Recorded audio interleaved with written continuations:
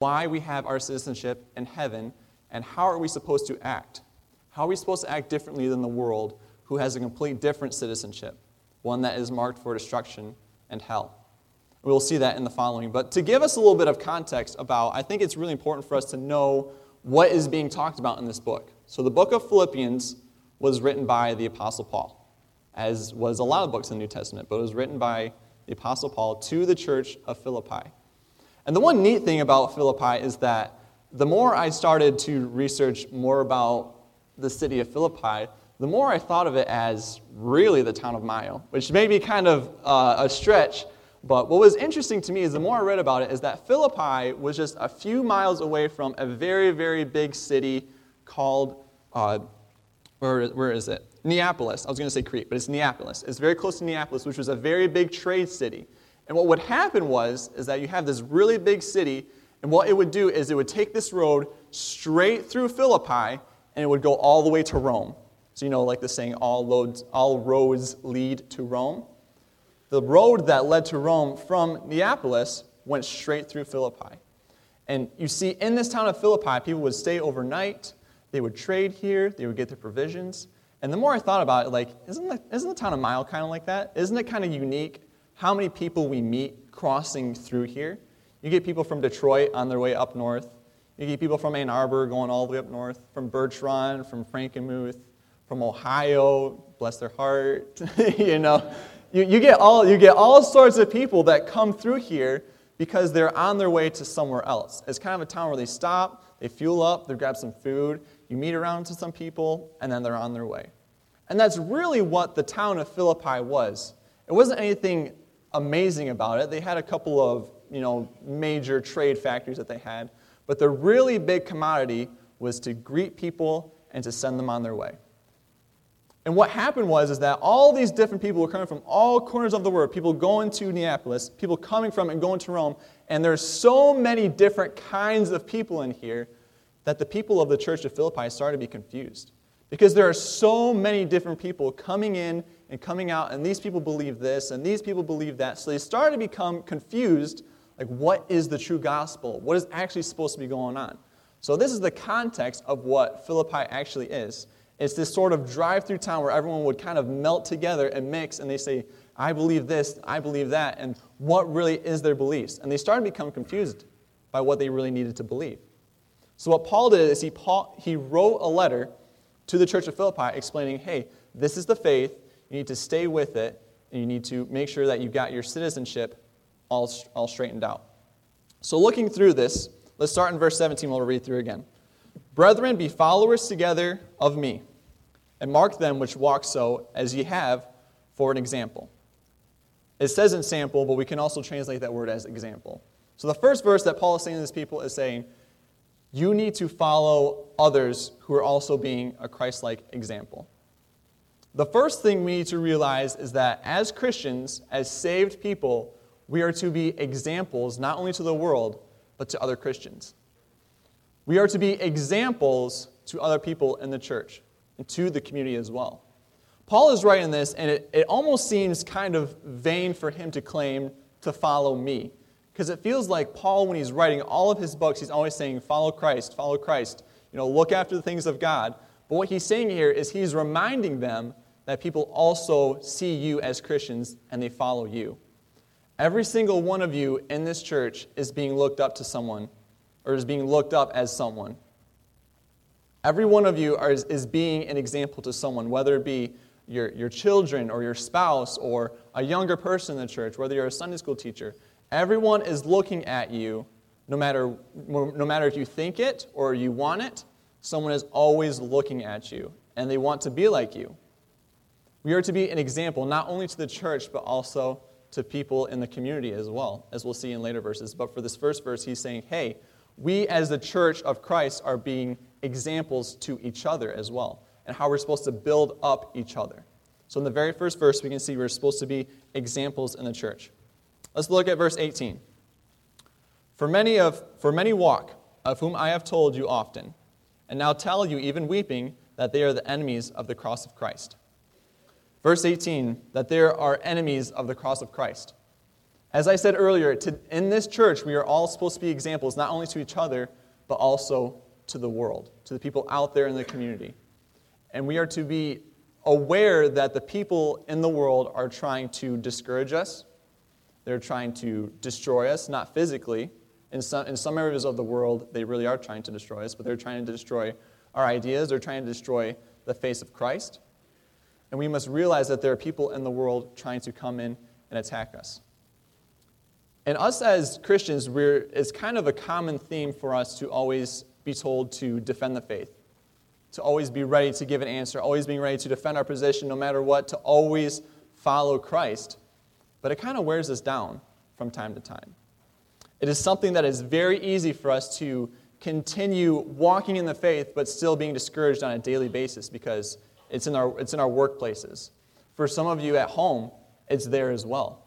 For those who don't have a wonderful home situation, sometimes there's a struggle between you and your spouse or you and your children, and it's grinding on you. And it's hard because the world is constantly at you. It's constantly everywhere around us. It's at the grocery store we go to. It's wherever we try to seek our entertainment. It is very hard for us to find good, clean entertainment these days, is it not? It is hard for us to find a TV show or a movie or go to a place to have some fun without it being some suggestive themes in there. Because the world is always attacking us. It's always the enemies of the cross of Christ. So the first thing we look at in verse 17 is that we're supposed to be examples not only to us, but also to the community, but also that the people of this community are trying to destroy us. Whether they say it, or whether they go out and to really actually do it against us and try to talk against us or to preach against us, if they will, the world is always against us. Well, let's look in verse 19, and this is where I want to park for a lot of it. Whose end is destruction, whose God is their belly, and whose glory is in their shame, who mind earthly things. As I said earlier, the world is trying to destroy us. And it is hard for us because we're constantly being fought against. We're constantly going against the grain of this world. But look in verse 19. We know our end, but the world doesn't know their end. But Paul gives us a glimpse of what their end is. We'll read it again. Whose end is destruction. They're lost. Whether they admit it or whether they choose to ignore it, but they are completely lost.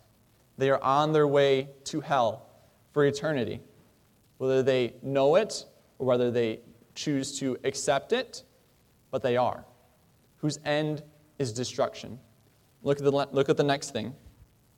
Whose God is their belly. Pastor has done a great job going through the book of 1 Peter and talking about really what the world wants.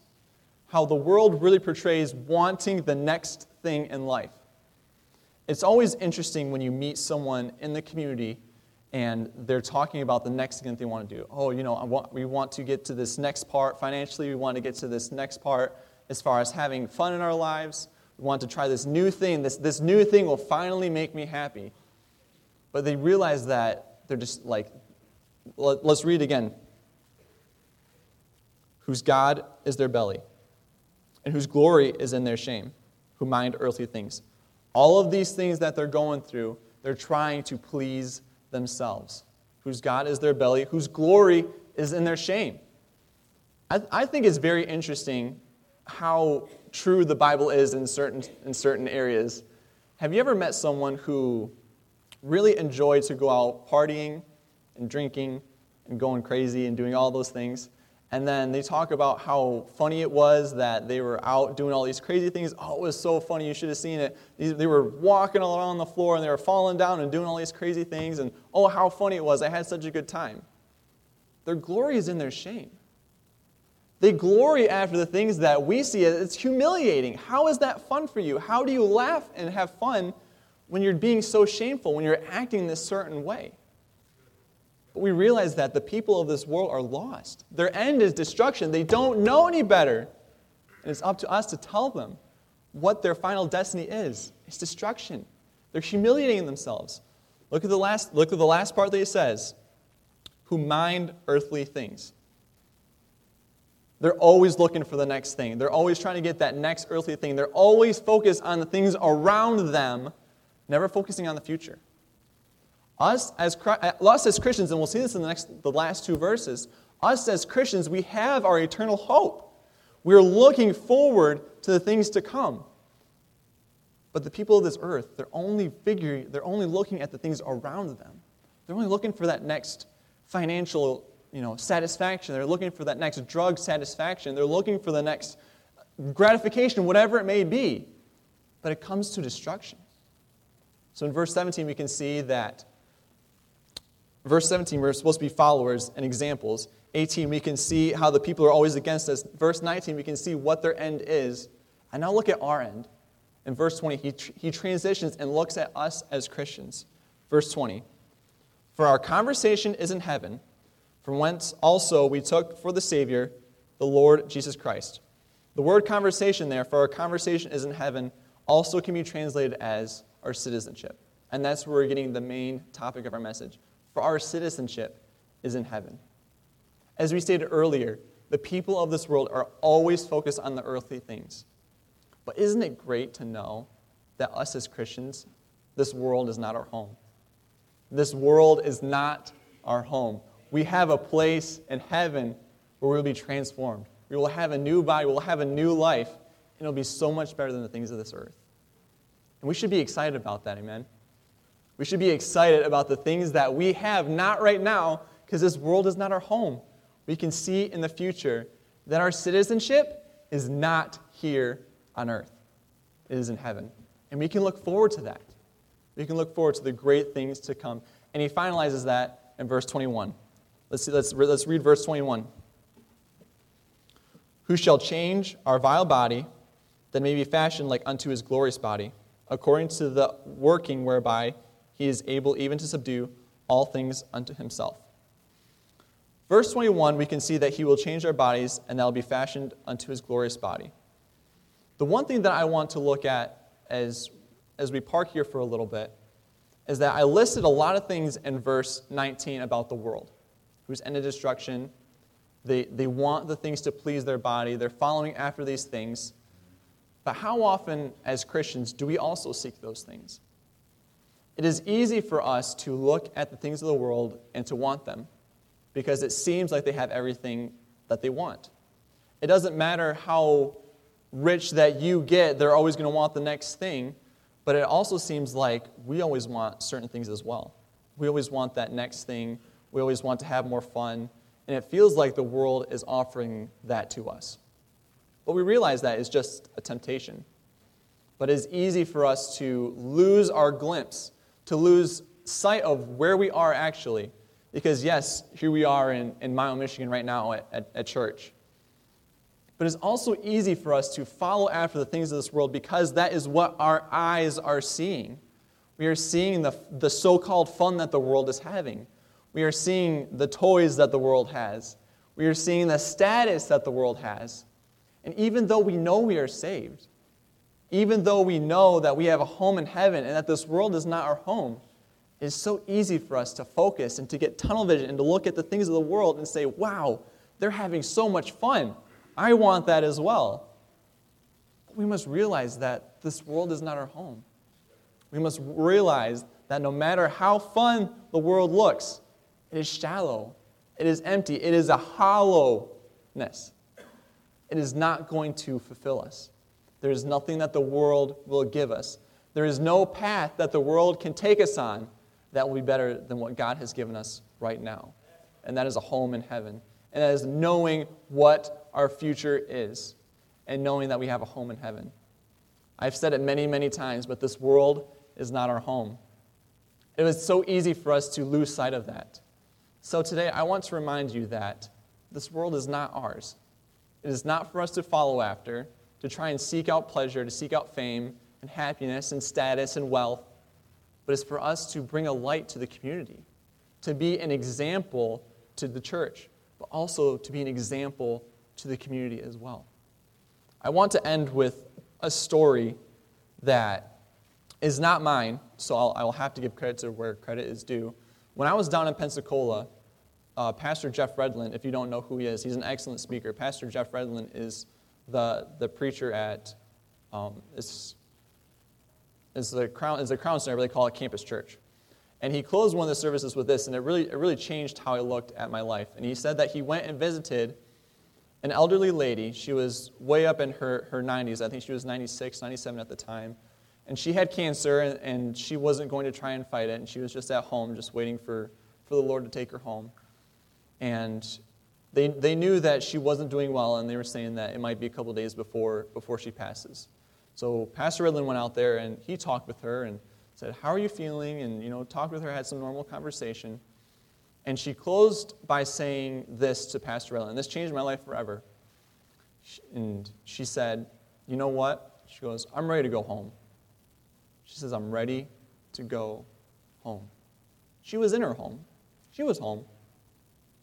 What does the world think of that when someone says, "I want to go home"? And you're in your home. Are you okay? Are you mentally there? She goes, "No, I'm ready to go home."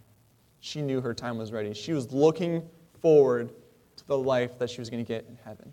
A new body, a new transformation to be like Christ and to be with Him. I want to encourage you. The things that this world offers is shallow, is hollow, and will never suffice. But friends, we have a wonderful citizenship for us in heaven. A wonderful transformation. And I hope that I was able to bring that to you and to show you that the world is not ours, but our citizenship is in heaven. Dear Heavenly Father, we just thank you so much for this time that you've given me to really explain what it means to be living not in this world, but to be living for you. How we will follow after the things, not of this world, because we can see what the world offers us. We just pray that we will follow after you and not the things of this earth. We just thank you for the time that you've given me to come and to really portray what I believe you've laid on my heart, Lord. I just pray that they will take it to heart and that they will apply this to their lives, Lord. In your name we pray. Amen. I appreciate that, Tim. A very, very poignant reminder of who we are in Christ, and our citizenship is in heaven. And you made a point about the world not understanding us or getting it. They're trying to find their joy, like he said, in things and toys and whatever. And you and I, we can each this afternoon, on this still beautiful fall afternoon, you and I, we can go home to our homes, and modest compared to the movie stars and all those folks, and we can have a perfectly pleasant and enjoyable evening, can we not? Amen. We really can. And we don't need all the toys. We don't need all the finery. We can enjoy the sunshine of a beautiful fall evening. So a good reminder, and I appreciate that, Tim. Also, I appreciate the very thoughtful gifts this morning. I want to thank Marika and Cindy Eigenbrod. I found out for the M&Ms and the, that's what it says, Sweet Preacher pork rub. So, where'd you find that? Walmart. Okay, don't everybody rush out to Walmart to get this, but I appreciate it. Do I? I get one every Sunday. All right, Sharon, we got to buy a bunch of pork. All right. Also, if any of you, probably guys, that would have some time to spend up in the balcony, going, we need to relight some of those deer up there, and you can work in your time frame, and we'll purchase the lights that we need to replace it. But that'd be a pretty easy job, just working it. We can put a table up there. You can put them up on it. So if you can help with that anytime over the next couple of weeks, just let me know. All right. Are there any other announcements before we go this evening? Anybody else? Any other announcements? Make sure Friday evening, I hope you'll come. And even more importantly than that, Wednesday night, we started a brand new series from the book of Habakkuk. And I am so pleased that my mom watches the services down in Louisiana. And she even said, she said, I don't know that I've ever heard a message, much less a series from Habakkuk. And I said, I don't know that I have either. So I enjoyed last Wednesday. I think it was helpful to the people that were here. And I hope and pray it'll be helpful to the ones that'll be here Wednesday night. So let's stand as we're dismissed in prayer this evening or this afternoon. And again, thank you for being here. I hope you can go home and have a pleasant and restful Sunday afternoon. That's one of the blessings of us moving the what used to be evening service up to the afternoon service. I know people with little ones, that can be kind of challenging when it messes up their naps. But overall, I think the good outweighs the bad. So I hope you do have a pleasant afternoon this evening. And Tim, thank you for the message this afternoon. Choir practice, right? All right, choir, you come after I pray. Let's be dismissed in prayer. Dear Lord, again, our hearts today are with the Johnson's family and with Tyler in particular. And Lord, I just pray that tomorrow your will be done. Your perfect will be done. And at the same time, give that family grace. Help us, Lord, to be a witness for you, a good testimony for Christ, as Tim preached this afternoon. Help us to serve you. Be with the choir now, Lord. We so appreciate them and their great contribution each week. Bless their practice. See us home safely. In Jesus' name we pray. Amen. Lord bless you. You are dismissed.